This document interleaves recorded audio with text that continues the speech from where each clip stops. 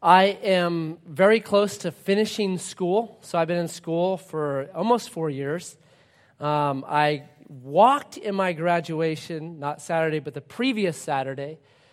But there was an asterisk by my name that said, he's not really graduating. He's just here. We're not sure why. So they just, it's a system that's a little goofy. There's about half of us that are this way. They graduate kind of in the same time everybody else does, but their school year starts in September and finishes in August. So there's a whole bunch of us that had like one term left. I have one term left.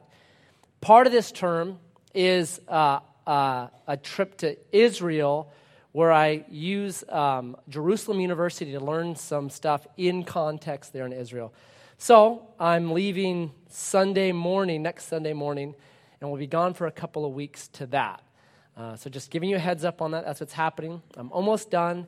And I want to say this. I really appreciate you guys giving me the freedom to do this. It's been super healthy. And I've been gone. I'll leave for a couple weeks at a time to go up to Portland and take the classes and all that kind of stuff. Really good for me. I was easily kind of, what would I say? If I talked to somebody that was really good on a subject, I'd be like, man, they're right. And then I talk to somebody else that's really good. No, that's right. And I'd kind of be bouncing back and forth. So this past 4 years has been real good because it's kind of given me like, here's where I stand on these things. And not arrogantly, but just knowing this is where I stand. And they actually force you to do that. You have to write out like, here's where I stand. And then they attack you. And it's really fun. So why do you believe that? So it's been real healthy. And I just appreciate so much you guys giving me the opportunity to do that. Today is Mother's Day. And the message is suffering. So I'm going to make you suffer a little bit more. Would you stand up and turn to 2 Corinthians 4? 2 Corinthians 4, verse 16. So we do not lose heart, though our outer self is wasting away, our inner self is being renewed day by day. For this light, momentary affliction is preparing or working in us an eternal weight of glory beyond all comparison. As we look not to the things that are seen, but to the things that are unseen. For things that are seen are transient, but things that are unseen are eternal. So, Father, give us wisdom, I pray. Help us to walk out well this life that's been entrusted to us. Help us to integrate with reality, what is really happening in our world. Clear up misconceptions. Guide us well, I pray. And I ask this in Jesus' name. Amen. You can have a seat. So the way I'm going to try to tackle this today is I'm going to give you a test. And the topic is suffering. Isn't that like a double negative? Like tests are suffering in themselves, and the topic is going to be suffering. So it's a real brutal thing. I was thinking through tests. I remembered a test that I took about 8 years ago, and it was on improving my driving skills. Perhaps you've taken those classes as well. So I was in those classes, and you had to take a test. And one of the questions they asked, I actually wrote it down. It was so unreal. The question was this. When you're driving, have you ever wished or verbalized harm on another driver? I'm just like, what in the world? Where do these people drive? The Tundra? I mean, come on. My 2-year-old son, Myron, verbalizes harm. Get out of the way! I need my milk bottle! Press the big one! You rode anchor! It's just so crazy. So I'm going to give you some like that make you be like, what? There might be some questions like that. And I'd ask you that when I ask the question for you to really answer, not out loud, you don't have to, you can if you want to, but really answer, here's where I stand. This is what I think on that question. Because most likely I'm going to probe you and make you a little bit mad at me today. But I think suffering is such a big topic that sometimes we need to be probed and pushed a little bit. So answer the question in your mind. This is what I would say. You don't say it out loud. You can if you want. And then just listen to my side and fight back if you want to. Not literally, but, email me, whatever. I'm open to it. But I think it's very important to get this right, or we do something to God that's not good. Okay? So question number one is this. And I'm going to give you a chance to actually answer it in your mind. I'm going to pause. I'll give a long, almost awkward pause, in fact, because it's that important. Question number one. Is suffering part of God's plan? True or false? Is that awkward enough? Okay, here's me. This is where I stand. I think in the Bible, there are 4 chapters that are God's plan. Those 4 chapters are Genesis 1 and 2, and Revelation 21 and 22. You want God's plan, it's those. So Genesis 1 and 2 is the beginning, and it's God saying over and over what?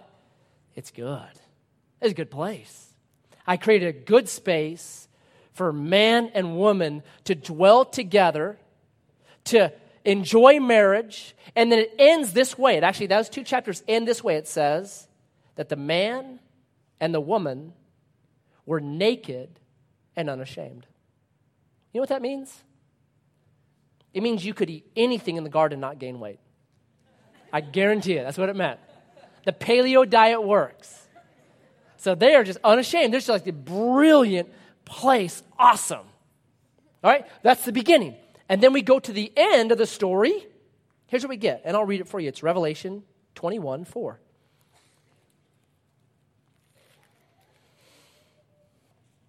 This is God. He will wipe away every tear from their eyes. What's a tear for? Suffering. And death shall be no more. Neither shall there be mourning, nor crying, nor pain anymore, for the former things have passed away. The end of the goal is what? Is there suffering there? No. In fact, that verse makes it really clear. It goes through kind of every way you can get pain. No pain. Beginning, really good, unity, beauty, incredible. End, really good, beauty, no pain, awesome. So you got to ask, what in the world happened in the middle? Right? What happened right here? Because there's a lot of pain. Cheating spouses, lots of pain. Cancer that kills moms too early, lots of pain. Kids that are abused, lots of pain. Orphanages that overflow, lots of pain. Widows that are neglected, lots of pain. Brothers that die. Parents that are so zombied out by drugs that their kids are neglected in a way that you cannot even believe. Lots of pain. From Revelation, or from Genesis 3 to Revelation 19, it's like, what happened, right? It's 1,185 chapters. I counted them for you. Now I Googled it. How many chapters are there? Oh, thank you. That's the majority of the book. The majority of the book is this like, what in the world happened? It's as if in Genesis 3, God's beautiful symphony, that record skips, and from that point on, the music is out of tune. That's what seems to happen. That God had this great plan. I'm going to be with you. You're going to have a right relationship with me. You're going to have a right relationship with creation. You're going to have a right relationship in your family. That's what's going to happen. It's going to be beautiful. You're going to rule. You're going to have dominion of this place. That sounds like a really good plan, but then it gets broken by a poor choice. And from that point on, the record just doesn't play right. The tune is wrong. So here's my answer to question number 1. Is suffering a part of God's plan? False. No, God's plan, Genesis 1 and 2. Now God's new goal, Revelation 21 and 22. So I put it like this. I got to massage it, and I realize hopefully I will, that God does not require pain. Will God use it? Oh, sure. But God does not require it. It wasn't required. It wasn't like, Matt, in order for me to get you to where you need to be, I need to just crush you and put you through lots of pain. No, God had a plan. Record skipped. So false, number 1. Number 2, All right, that's fine, Matt. So Genesis 3, there's sin, right? That's what happens. So you've got sin as the common denominator between all these chapters. So is it this then? Is suffering God punishing me for my sin? Answer that in your own mind. Is suffering God punishing you for your sin, true or false? This one requires some massage because there is self-inflicted suffering. I mean, let's just be honest. Some people do stupid things and they suffer. Have you ever Googled the Darwin Awards? Do it, but just not now. It's hilarious. It's people doing stupid things and then reaping the results of their stupidity, right? Most often, that begins by this. It's a guy saying, dude, I got an idea. Hold my beer. Can you just call 911 right then? All right, we're going to the emergency room. That's what's going to happen. So sometimes you just got to say, you know what? You earned that. And the Bible's super honest about that. So here's what the Bible says. It's Moses, Numbers 32:23, and he says this, be sure your sins will find you out. Not God getting you. You did that action. You're receiving the consequences. Jeremiah puts it like this, Jeremiah 2:19. Your own backsliding will reprove you. The actions of your life, what you're doing right now, it's just going to come back and whack you. Proverbs puts it like this, Proverbs 6:32. The man that commits adultery is not wise. He destroys his own soul. Is that God getting him? No. He hurts himself. How much pain happens in our world? How much suffering can be directly attributed to men and women not walking out Genesis 2 well?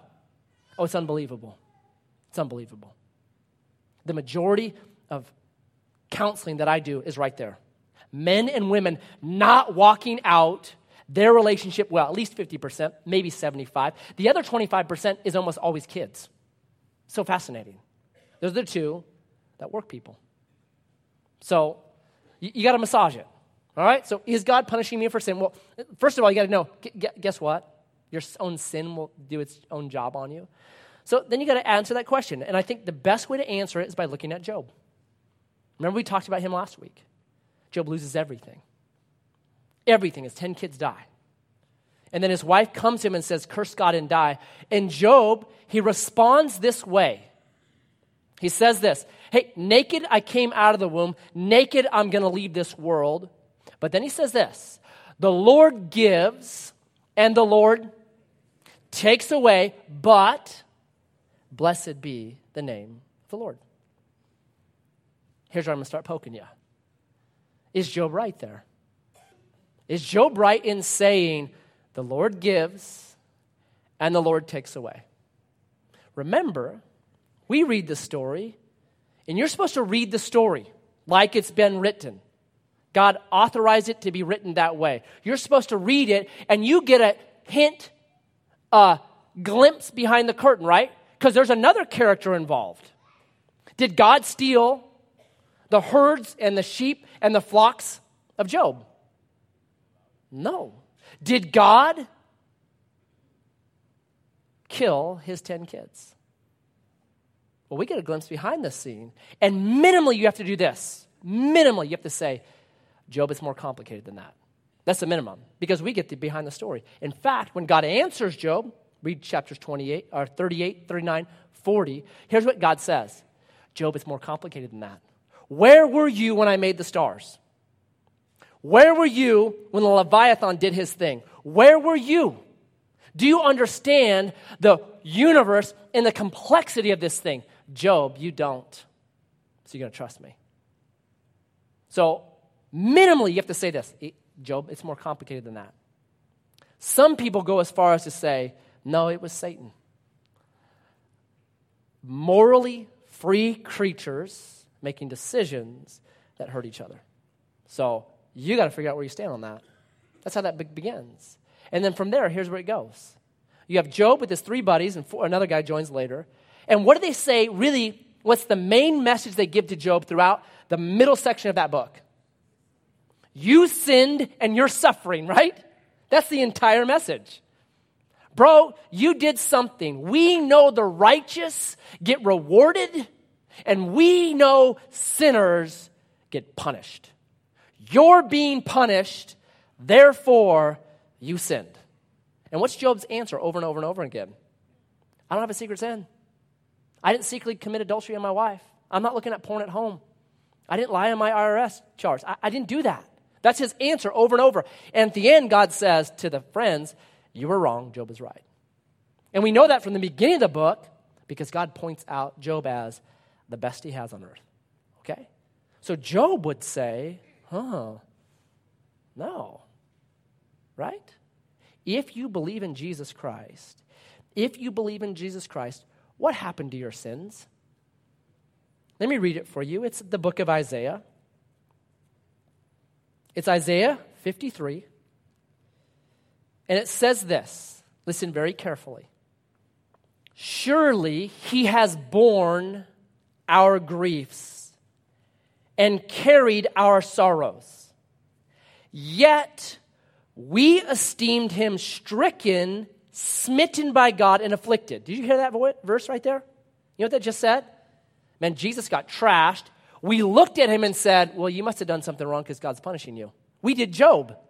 That's what verse 4 says. We did Job. But then it answers.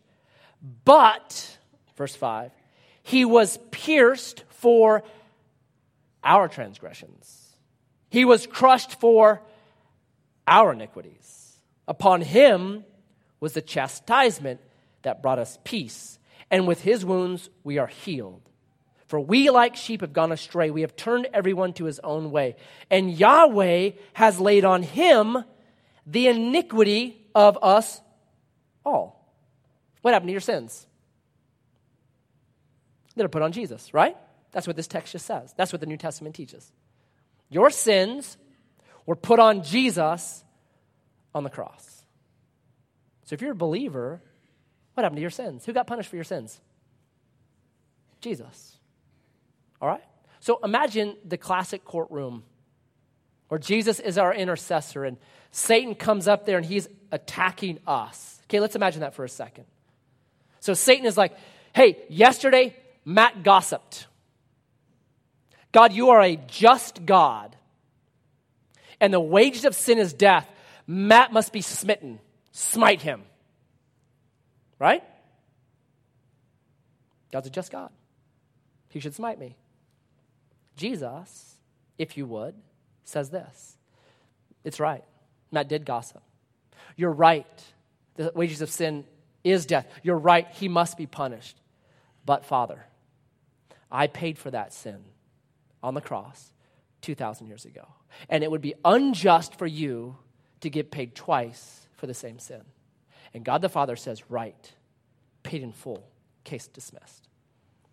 If you're a believer, is suffering God punishing you for sins? No. No. Your sins were placed on Jesus. He took the punishment you and I deserved. No. False. False. Question number 3. All right, fine. I get that. Okay, Jesus paid it. All right, great. I understand repercussions. My own sin will get me. It's not God getting me. Okay, great. All right. But God uses suffering to teach me a lesson, though, right? He uses it to teach me something. Let me ask you that. Does God use suffering to teach you a lesson? True or false? So in 12 years of pastoral care, I've walked with people that are going through, and even now going through, intense suffering. The last one was a lady who lost her baby. And she said this to me: God must be teaching me a lesson. And I'll tell you what happened in my heart right in that moment. It sank. God must be teaching me a lesson.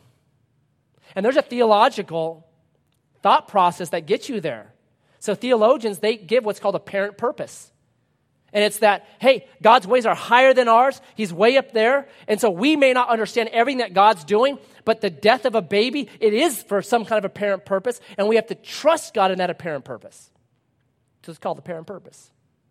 And I've studied it and read it and looked at it and read the books. And I'll tell you, I don't agree with it. Where do you stand? I'll give you where I stand. Here's a guy that went through it. His name is Dr. Ben Witherington. He's the Amos Professor of New Testament Studies at Ashbury Theological Seminary in Kentucky. He says this, and he wrote this 2 weeks after his daughter died suddenly from a pulmonary embolism. So he knows. He wrote this, and I say, quote, "The first point that was immediately confirmed in my heart was theological. God did not do this to my baby. God is not the author of evil. God does not terminate sweet children's lives with pulmonary embolisms. Pulmonary embolisms are a result of human fallenness, the record skips, and the bent nature of this world, it's off tune." I 100% agree with Dr. Ben. So I say, false. False. Question number 4. Last question. Do all things happen for a reason? True or false? Do all things happen for a reason? True or false? When I started this message, and I start a week in advance, so I started it not this Friday, but last Friday. I was outlining it. I get about 75% done. I just Googled that phrase. All things happen for a reason. I like doing that sometimes. Up popped this story that was about the NFL draft the night before. It was about a guy named Laremy Tunsil. Anybody hear about Laremy Tunsil? Okay. Laremy Tunsil, phenomenal athlete. Unbelievable. I mean, just gifted. Guy's got it going on. He's projected to go at least top 5. Some people had him as high as number 2, some as number 1. I mean, just a phenomenal athlete. So he's projected to go high. Minutes before the draft, on his Twitter account, there's published this picture of him in a gas mask smoking pot. Yeah, I was right. So all of a sudden, instead of him being taken 1, 2, 3, 4, or 5, he tumbles out of the top 10, and he's selected number 13. And analysts say, in that one post on Twitter, right at the right time, he lost $16 million. Ah. So he's interviewed right after the draft, and they ask him this question. Here's what he answers, and I'm quoting. Quote, "Man, it is a crazy world, and all things happen for a reason," end quote. Now, part of me just says, dude, that guy is mature. Because if that's me in that situation, and I just lost $16 million, I'm not going to reply like that. I'm going to be like, why did this happen? Who was it? Where are they at? Right? I'm going to be much more like that, especially if I was as big and strong as him. So it's very mature on his side. But I thought, wow, really? What we mean when we say that all things happen for a reason, here's what we mean by it. We're saying, hey, this is part of God's plan. I say, really? Part of God's plan was minutes before the NFL draft for your Twitter account to be hacked into, and for someone to get a picture of you smoking pot, and for that picture to be put on your Twitter account so that you lose out on $16 million and you got a bad name. That was God's plan? Man, I don't know what kind of God you serve. I don't know what kind of God that is. I don't know. I don't know about that. The root of it, the root of that phrase, guess what verse it comes from? Romans 8:28, right? And it says this, "For we know that all things are working together for good to those that love God and are called according to his purpose." Is that the same as saying all things happen for a reason? I say absolutely not. They are categorically different things. Okay? So I say all things happen for a reason. I say false. I know some of you right now are sitting with your arms crossed just saying, Oh, all that education, you're going south, man. I get it. Okay. I know you might even be mad at me. I want to help you. And here's how. If we're saying that everything is happening according to God's plan, what if you have a Bible verse where God says, no, it didn't? Then you got to say, false statement. I'll show you one. Turn with me, if you would, to Jeremiah 32, verse 33. Listen to this carefully. Jeremiah 32, 33. They have turned to me their backs and not their face. Does not take a theologian to figure out what they were doing to God, right? It's a polite way of saying what they were doing. You have turned to me your backs and not your face. And though I have taught them persistently, 1,000 years of teaching them, they have not listened to receive instruction. They set up their abominations in a house that is called by my name to defile it. They built the high places of Baal in the valley of the son of Hinnom to offer up their sons and daughters to Moloch. Child sacrifice. Listen to this now. Though I did not command them, nor did it enter into my mind that they should do this abomination to cause Judah to sin. What did God just say right there? Not part of my plan.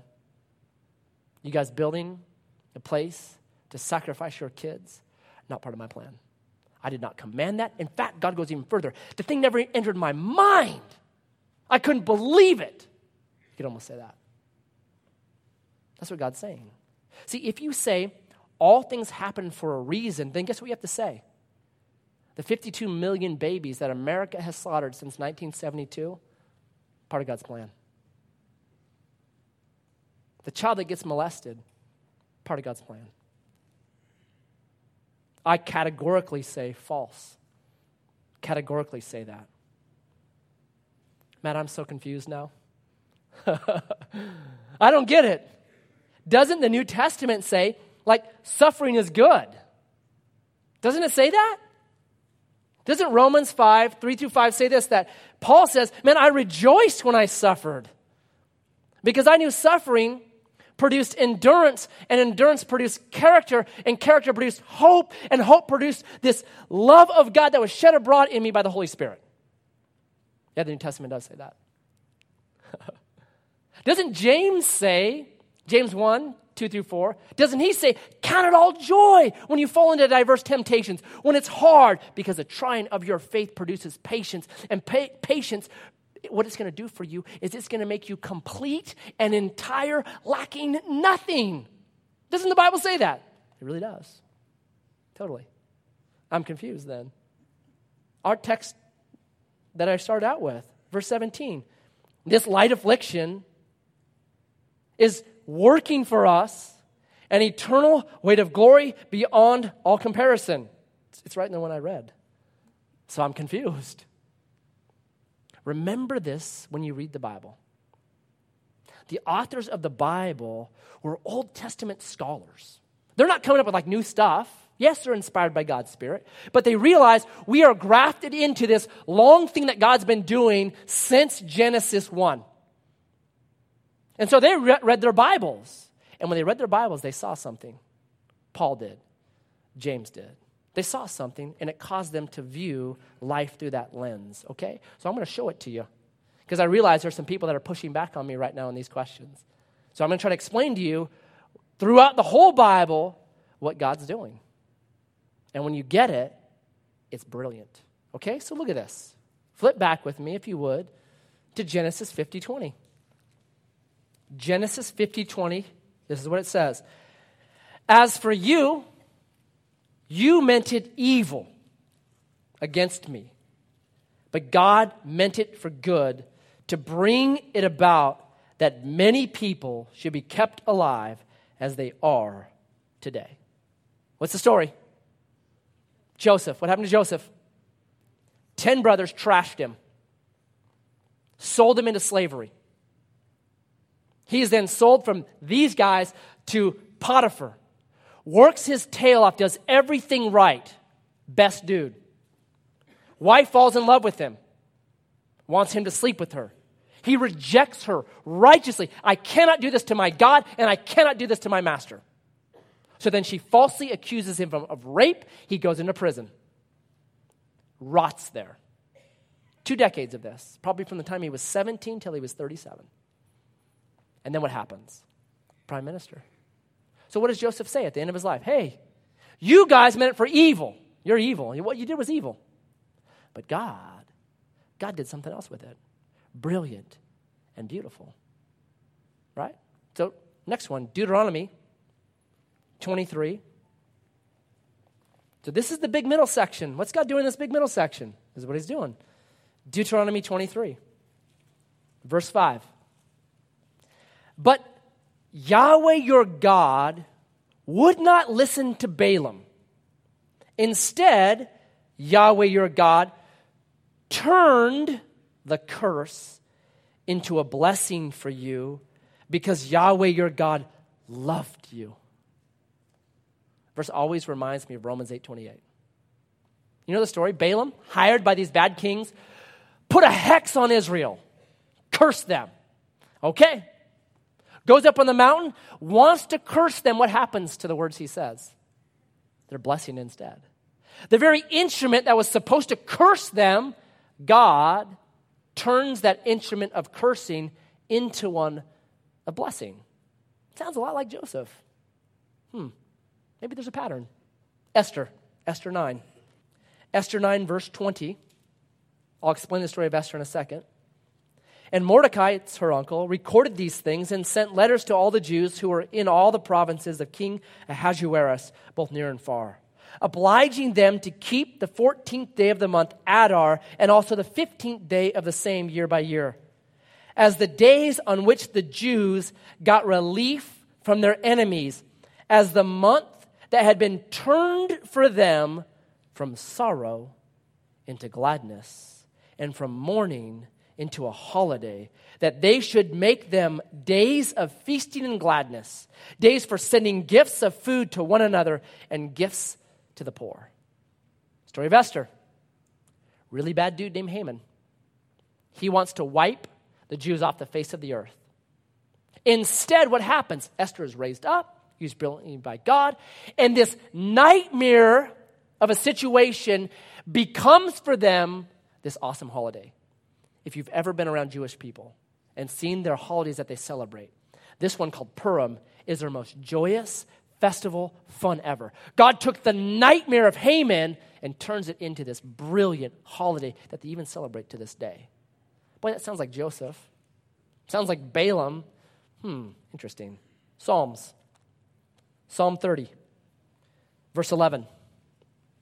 Back when he says, "Hear, O Yahweh, and be merciful to me. O Yahweh, be my helper." Verse 11. "You have turned for me my mourning into dancing." Not mourning like good mourning, but mourning like weeping. "You have clothed me, you have loosed my sackcloth and clothed me with gladness." What did God do there? Took a bad thing, mourning, and he turned it into dancing. Psalm 126. Verse 5. "Those who sow in tears," what are tears? Suffering. "They're sowing them, shall reap with shouts of joy." You're sowing with suffering, your tear, and what's being produced? Shouts of joy. "He who goes out weeping, bearing the seed for sowing, shall come home with shouts of joy, bringing his sheaves with him." Sounds a lot like Joseph, a lot like Balaam, a lot like Esther, a lot like Psalm 30. All right, I have a whole bunch more, but for Mother's Day, I actually cut out a bunch. But Isaiah, got to do Isaiah. Isaiah 61. "To grant to those who mourn in Zion, to give them a beautiful headdress instead of ashes, the oil of gladness instead of mourning, the garment of praise instead of a faint spirit, that they may be called oaks of righteousness, the planting of Yahweh, that he may be glorified. They shall build up the ancient ruins." What are ruins? Something that was good that's been broken. "They shall raise up the former devastations, They shall repair the ruined cities, the devastations of many generations. Strangers shall stand and tend your flocks. Foreigners shall be your plowmen and vine dressers. But you shall be called the priests of Yahweh, and they shall speak of you as the ministers of our God. You shall eat the wealth of the nations, and in their glory you shall boast. Instead of your shame, there shall be a double portion. Instead of dishonor, they shall rejoice in their lot. Therefore, in their land they shall possess a double portion, and they shall have everlasting joy. What's the theme? Bad things turned into beautiful, brilliant things. Ashes become beautiful. Mourning becomes praise, right? Shame becomes a double portion. Change. One more, and it's Jesus. Listen to what Jesus says. It's John chapter 16. Verse 20. Truly, truly. Whenever you see the double truly, it's pay attention. Truly, truly. I say to you, you will weep and lament, but the world will rejoice. You will be sorrowful, here's the key, but your sorrow will turn into joy. What turns into joy? The thing that was sorrowful, that thing, the sorrow becomes joy, right? That's what Jesus is saying. I have that underlined. Super key. The very thing that sorrowed you now becomes the things that joys you. And here's his analogy. When a woman is giving birth, she has sorrow because her hour has come. But when she has delivered the baby, she no longer remembers the anguish for joy that a human being has been born into the world. The analogy is childbirth. This baby that caused you unbelievable torment then becomes this thing that brings you great joy. Like I can remember 15 years ago holding my firstborn, Carissa Jaden Heverly, fresh out of the oven, brand new. And I remember just in a moment, like just instantly, I completely forgot about all my pain. Just gone. None. Truly, though, moms, do you know this? When you breastfeed your baby, there's this hormone called oxytocin that's released. And it does two things. It bonds you with that child. But secondly, it does this. It helps you forget the pain. Like if it was not for oxytocin, women would have one baby and then they're done. And that baby would be called like, ouch. That'd be it. Come here, ouch. Right? That'd be it. So God has this brilliant thing. That the very thing that brought you pain becomes the thing that brings you joy. Doesn't that sound like Joseph? Doesn't that sound like Balaam? Doesn't that sound a lot like Esther and the psalmist and Isaiah? And I'm only hitting on some of them. See, there's a theme when Paul writes 2 Thessalonians 4:17, that these light afflictions are but for a moment, but they're doing something. They're actually, he uses the word, working for me. He's grafting himself into this long chain of history that he sees God always doing this. Wait a second, Matt. Hold on. I just ain't buying this. I ain't buying this whole suffering thing. And didn't God use Babylon to punish his people? He did it to them. Yeah, he did. Well, what about that? Doesn't fit your model. God will, at times, use evil to punish evil. So when God took Babylon and brought them down to punish Israel, was Israel a godly nation or an evil nation? We read about them in Jeremiah 32. What were they doing? They were sacrificing their kids, just like the Canaanites that God had driven out before them. And God says, no more. And God said, I have been persistently begging you to stop, sending prophet after prophet, person after person, and you refuse. And then finally just God says, that's it. No more. I'm going to use evil now to punish evil. This has to stop. In fact, I think the whole book of Revelation is that. It's God saying, I'm going to bring evil and it's going to punish evil. So you have this whore called Babylon. And in chapters 17 and 18, the kings that she was in bed with rise up and destroy her. It's evil destroying evil. So God will at times use evil to punish evil. So here's how I see suffering. I see God's plan as Genesis 1 and 2. Brilliant and beautiful. That humans live in this awesome symphony with one another, with creation, naming creation, caring for, tending the garden, expanding dominion and rule. Good. Beautiful. In a right relationship with their dad, Heavenly Father. That he comes and walks with them in the cool of the evening.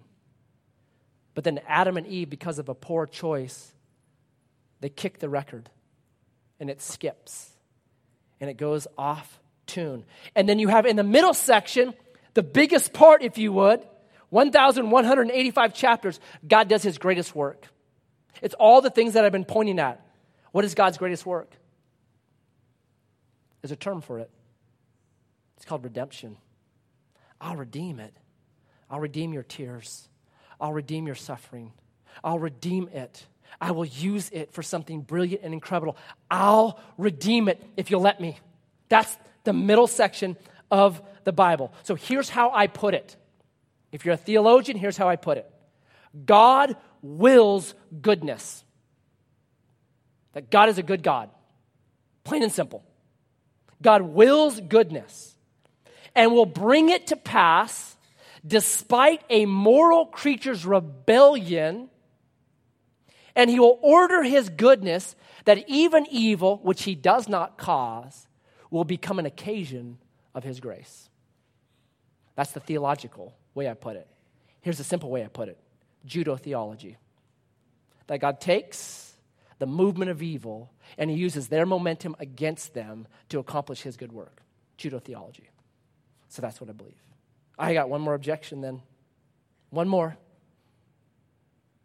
Why doesn't God just get rid of all evil and suffering now? Why doesn't he stop it? Good question. Let me ask you this. If God did get rid of all evil and suffering, what would happen to you? Have you ever gossiped about somebody and that gossip caused that person to suffer? You ever lied about somebody and your lie ends up really hurting someone? You ever not done what you were supposed to do and you knew you should, and because you did not do what you did, because you did not do what you knew you should do, things go off the train and somebody gets hurt? Any of those things? What happens to you? The Bible calls those things evil. So if God was to get rid of all evil, what happens to you? What happens to everyone else? What happens to them? There is a point where God does say, I'm done with evil.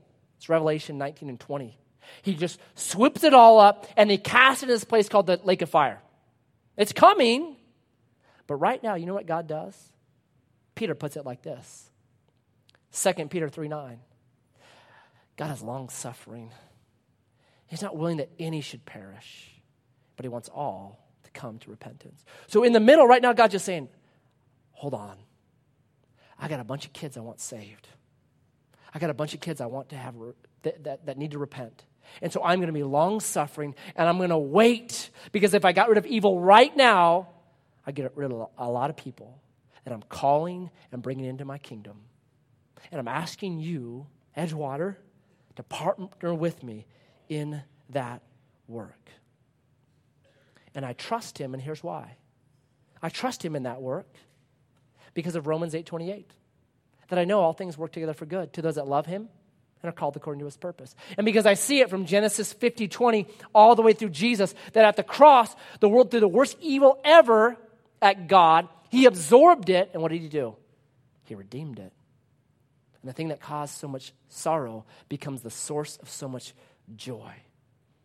See, I believe this earth is serving a purpose right now.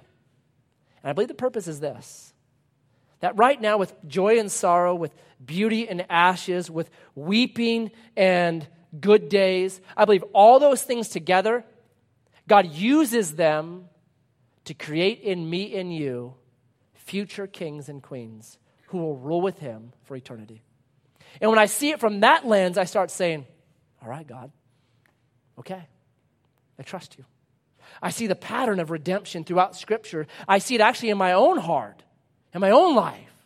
You've done your best work, which is redemption. And so now I trust you. That's what communion is. The world slaughtered Jesus, and we were redeemed. The worst evil becomes the greatest act ever. That's communion.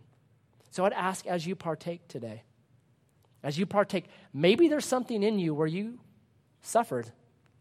And maybe that thing is really becoming an obstacle to you. And it's really hard for you to get beyond. And maybe you've blamed God, or maybe one of these questions, you've answered them very differently than me. I would ask, as you partake in the elements, to just pray this simple prayer. God, I know you're able to redeem. So redeem this situation. This suffering, this thing that's so hurtful for me. I've sown in tears. Can I reap joy? Pray that, because that's what communion points us to.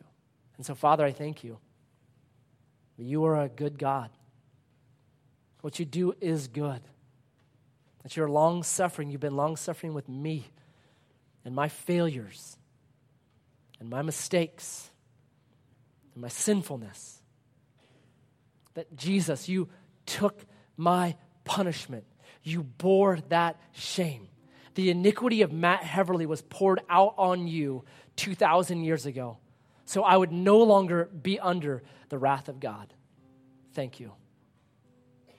May I see your best work of redemption happening in my life, in Edgewater, in Grants Pass, in Oregon, in America, in Uganda, in India, in Haiti, in Mexico, Lord. May we see that great work happening, and may we as a people partner with you.